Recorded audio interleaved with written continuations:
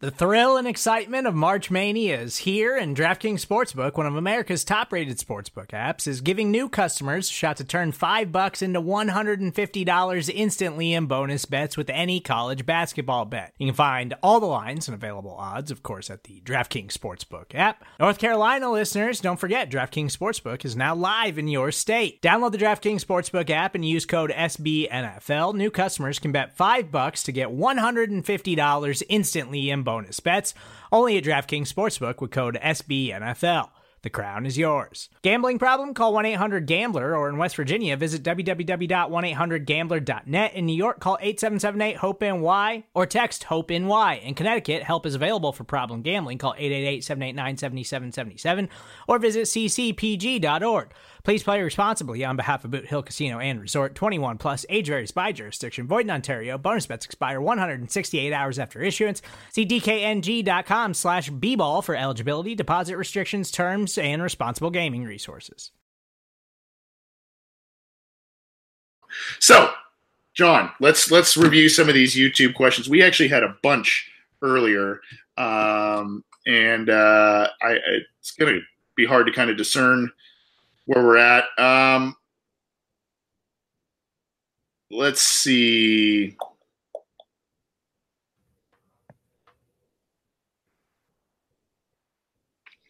From Mr. Sinister, would you guys say, after what you've seen in the preseason, that the Bengals must look for offensive line help during cut day across the league, or roll with what they have? John? Mr. Sinister, thanks for tuning in. You donated to the Puppet Fund on DNH Sports and Daddy's channel. Thank you personally from me. I think they will at least scour some waiver cuts on Saturday, just because they may come off as confident that that group is finalized, but based off what we've seen, that's probably not the true sentiment. And I do think that there always is some surprise cuts around the league, and the quality of offensive line play around the league is not very high right now. So we could see some at one point promising names, maybe get cut in the final year or two of the rookie deals, and sometimes all it takes is a change of scenery. So whether that's a guard like Earl Watford, who just got released from Chicago, or maybe another tackle if they let go of like one of a boy here, Fisher, that's definitely something that we should not expect, but we shouldn't be surprised if it happens. Yeah.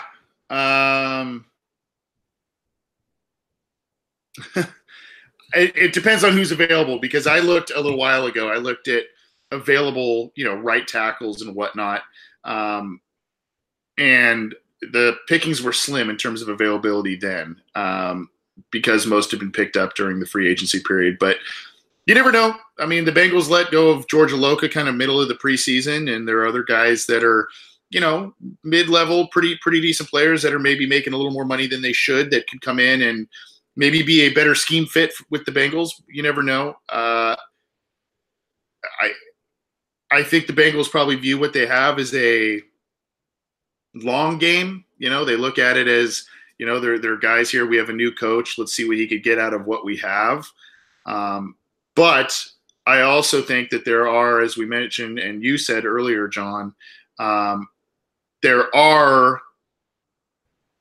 window is closing a bit for this team. Guys that were once, the class of 2010, 2011, that were so young and kept this team in those 5 straight consecutive playoff appearances. All of a sudden, they're all approaching 30. There's just Marvin Lewis is only on a 2-year contract. We know that, he seems to have a never-ending type of contract in Cincinnati, but the window, yeah, exactly. The window is kind of closing a bit. So, the urgency level could be there in terms of, hey, let's make a move. We've seen them, we talked about it on the program before, we've seen them do stuff at the end of free agency, be it through trades or pick up guys. Brandon Tate was a late addition who stuck with the club for a handful of years. Reggie Nelson was a trade they made at the end of preseason, and he was a great player for the Bengals. So Kelly Jennings, other guys were added during the summer. So don't be surprised if there's an addition, but I just don't know.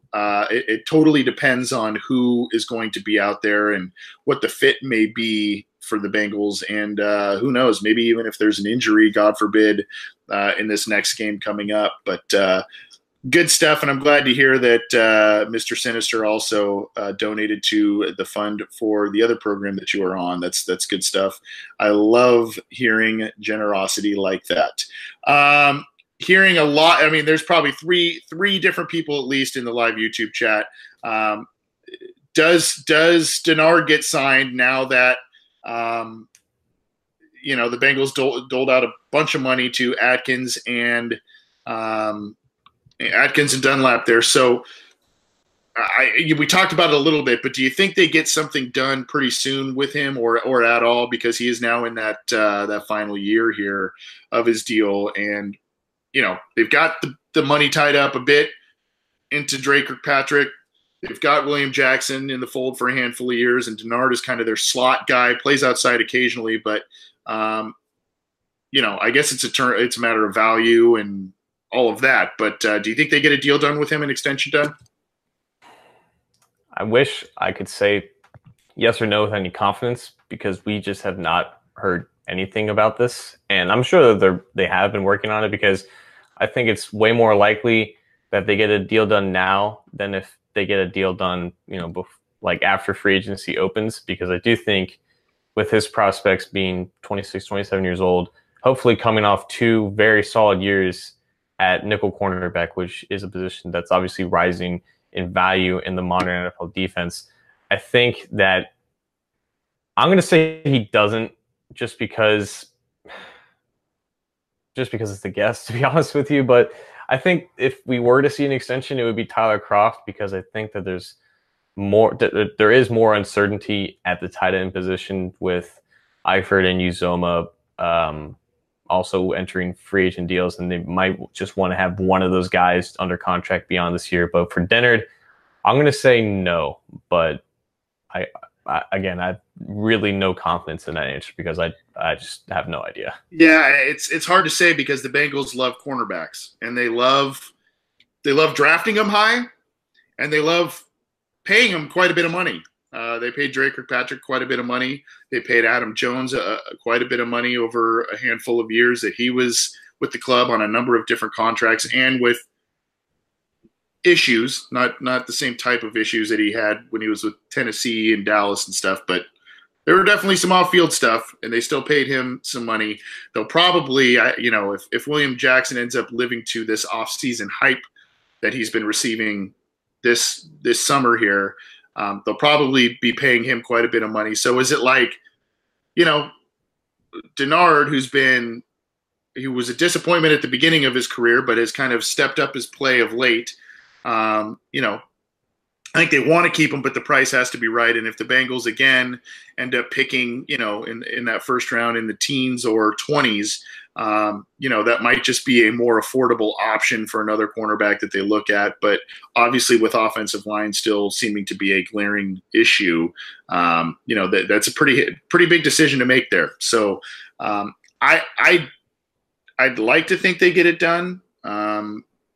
Because I think they've made it a summer priority, but we'll see. So if you want to get in touch with us on the line, do so. There was and I wanted to get to this very broad scoped question, but it seems to be from a new listener, at least one that I do not recognize.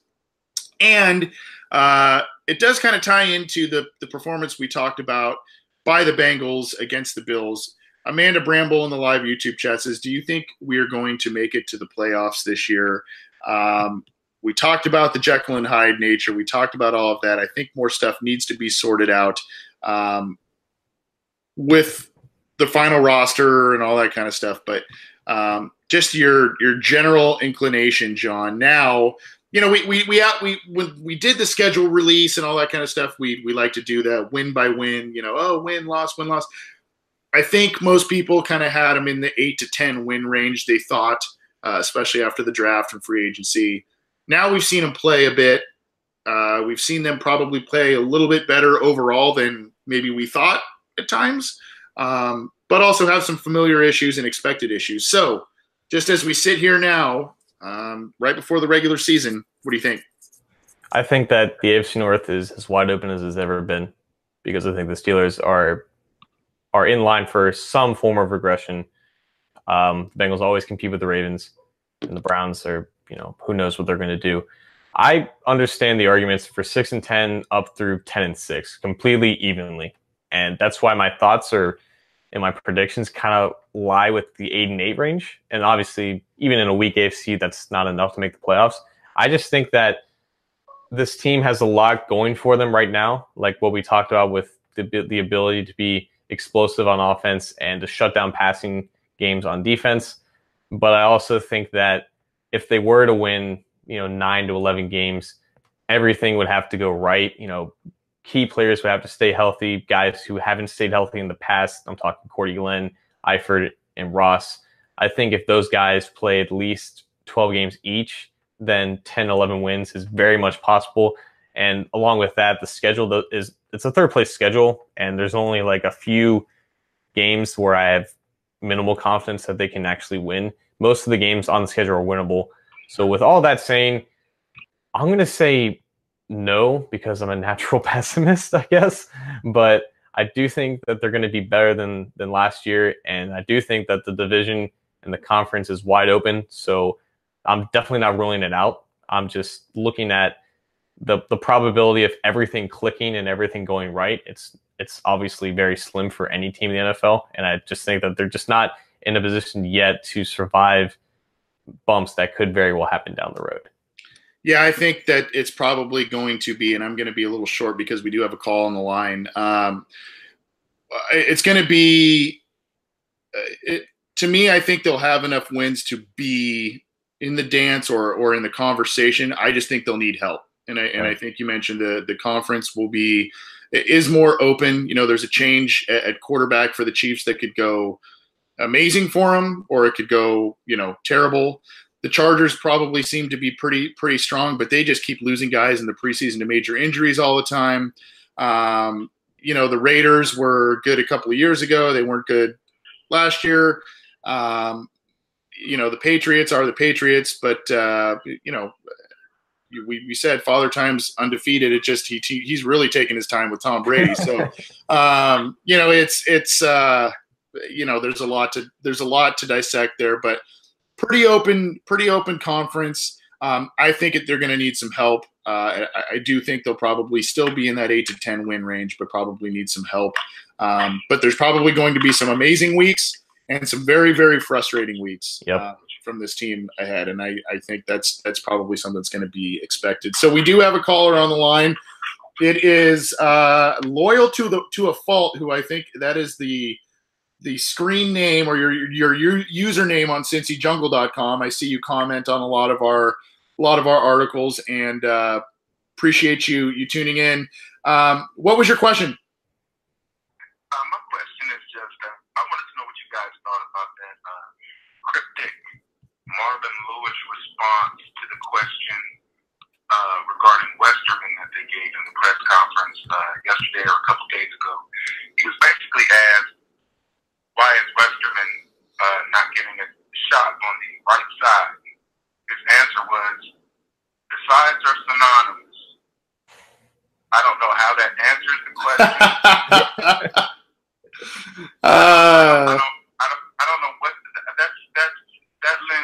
that lends to more questions than answers.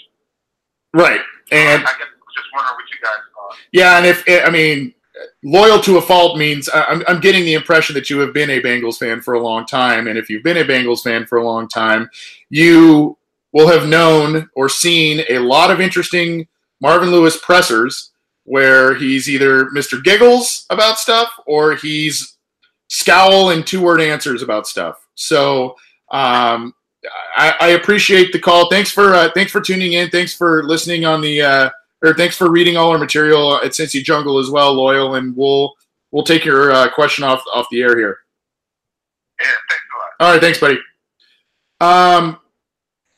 Yeah, so you were able to hear him, right, John? Yeah. Okay, yeah. So, to me, I think there's some mental aspects of Christian Westerman's game that he may not be grasping in terms of alignments and calls and all that kind of stuff. And our own Josh Kirkendall at Cincy Jungle wrote a nice piece up on that as well. But your thoughts on Westerman? Everybody is clamoring for him to take the right guard job.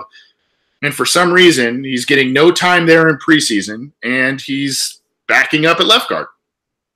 Yeah, this was all Marvin had to do is just throw in a giggle, and it's just like the most classic Marvin Lewis comment of all time. I'm young. I don't have a lot of experience with NFL coach speak and stuff like that, but I've come to learn that some coaches love being right more than doing the right thing. And I think that with the way that they've handled the Westerman situation, they've made him a backup, and the tape doesn't lie. He looks really impressive on that second team offensive line. He hasn't had a bad week yet. He obviously left the game early last week, but he still has looked really good. And we've seen, the right guard spot not look very good, but they kind of made their bed with their stance on Westerman. And I can't help but feeling this is just them sticking to their guns and just wanting to be right and promoting some type of narrative with Westerman to try to appease people who are questionable about the whole situation. I'm personally not buying it because I have my own eyeballs, and all of you guys do too. And you've seen the way that Westerman's played. And you don't have to know the play call. You don't have to know the assignments to know that if a guy can play, he can play, even on the offensive line. And he can, and he has value on the roster. So I just think this is more of a case of them wanting to be right than them just owning up to something that they were initially wrong at. Yeah, and in an off season that has seemed to buck some trends in terms of Marvin Lewis and the organization, getting rid of some of these valued veterans, LaFell, Loca, all those guys like that, spending quite a bit of money on extensions. Yes, they've done that before, but not to that level in terms of money. There are some things that seem to be different. The coaching staff turnover, all of that. This is vintage Marvin. This is vintage Marvin. And if you remember, you said you're a bit younger. You may or may not remember this, John. But when Carlos Dunlap, the guy who just received a $45 million contract, when he was a rookie in 2010, he did not play much at all the first half of the season because there were rumblings of not practicing the right way, and he needs to get with the program and all that kind of stuff. Lo and behold, the Bengals have a pretty terrible season, so they start playing him more to see what they have out of the young guys when the season's already out of control, and the guy has almost double-digit sacks. And as many franchise record. Yeah, he ended up doing it. But in that season, though, I'm saying he played maybe half a season, and he had almost double-digit sacks that year. And you sit here and you go, okay, well, yes, I get the old school coach mentality of practice the right way and show the right attitude and all of that kind of stuff. But that stuff doesn't necessarily translate all the time to the pros in terms of sending a message or, these are guys making a lot of money, and these aren't guys on scholarship and, coach is going to pull my scholarship if I don't, work out the right way and all that kind of stuff. That's not, yes, there are suspensions for conduct detrimental to the team, and yes, you could be cut and all that kind of stuff. But just to send a message and as a possible detriment to your team at a position that you desperately need some help at, I don't know. But I also look at it from the standpoint of, well, this was a guy who was largely viewed as a second or third round talent a couple years ago when he came out of the draft in terms of draft analysts, fell all the way to the fifth round. So maybe there's something there that they just don't want to publicly say, whether it's study habits, whatever, that they don't like, the teams didn't like in the pre-draft process, and that's why he fell further than expected. But again, this is something that's detrimental to the team and, potentially detrimental. And we also know Marvin Lewis doesn't like Pro Football Focus. He's publicly said that before. I believe he called it a dumbass website at some point. Frank Pollock kind of said the same thing about some of his guy's performance this preseason. Granted, that's not scripture in terms of what you expect from player performance, but it is a nice barometer. It is a valuable barometer to use. The Bengals don't seem to use that, so I don't know. I don't know. Maybe is it going to take poor run blocking and Dalton getting planted on his butt from the right side in order for them to potentially say, okay, Westerman, gosh, please. I don't know. I hope not, but to me, he seems to be a better fit at guard than the other two, right? Yeah, no doubt. Yeah. So, Loyal, we don't have an answer for you. If we can get Marvin on the program, we'll try, and maybe he can answer that one for you.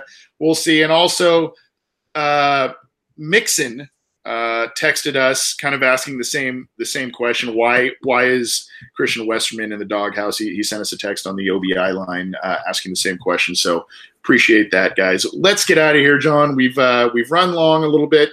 We've been expanding, as I mentioned. This program is on SoundCloud, iTunes, YouTube, CincyJungle.com, now on Stitcher and the Google Play app. And you can get in touch with us via Twitter, the OB Insider, at Bengals OBI, and via email, the obinsider@gmail.com. Hello, I'm Spencer Hall from SB Nation, and I want to tell you about my new show, It Seemed Smart. It Seemed Smart is a show about people doing things that, for some reason or another, seem smart at the time. Those things might include doing a little cocaine and driving a bike up a mountain. Or, I don't know, maybe racing 100 miles per hour across the country in the middle of the night with no one's permission. Or even stealing a bat from an umpire's room in a Major League Baseball park. Check it out, and if you like it, tell a friend. I'm Spencer Hall. Don't do anything smart.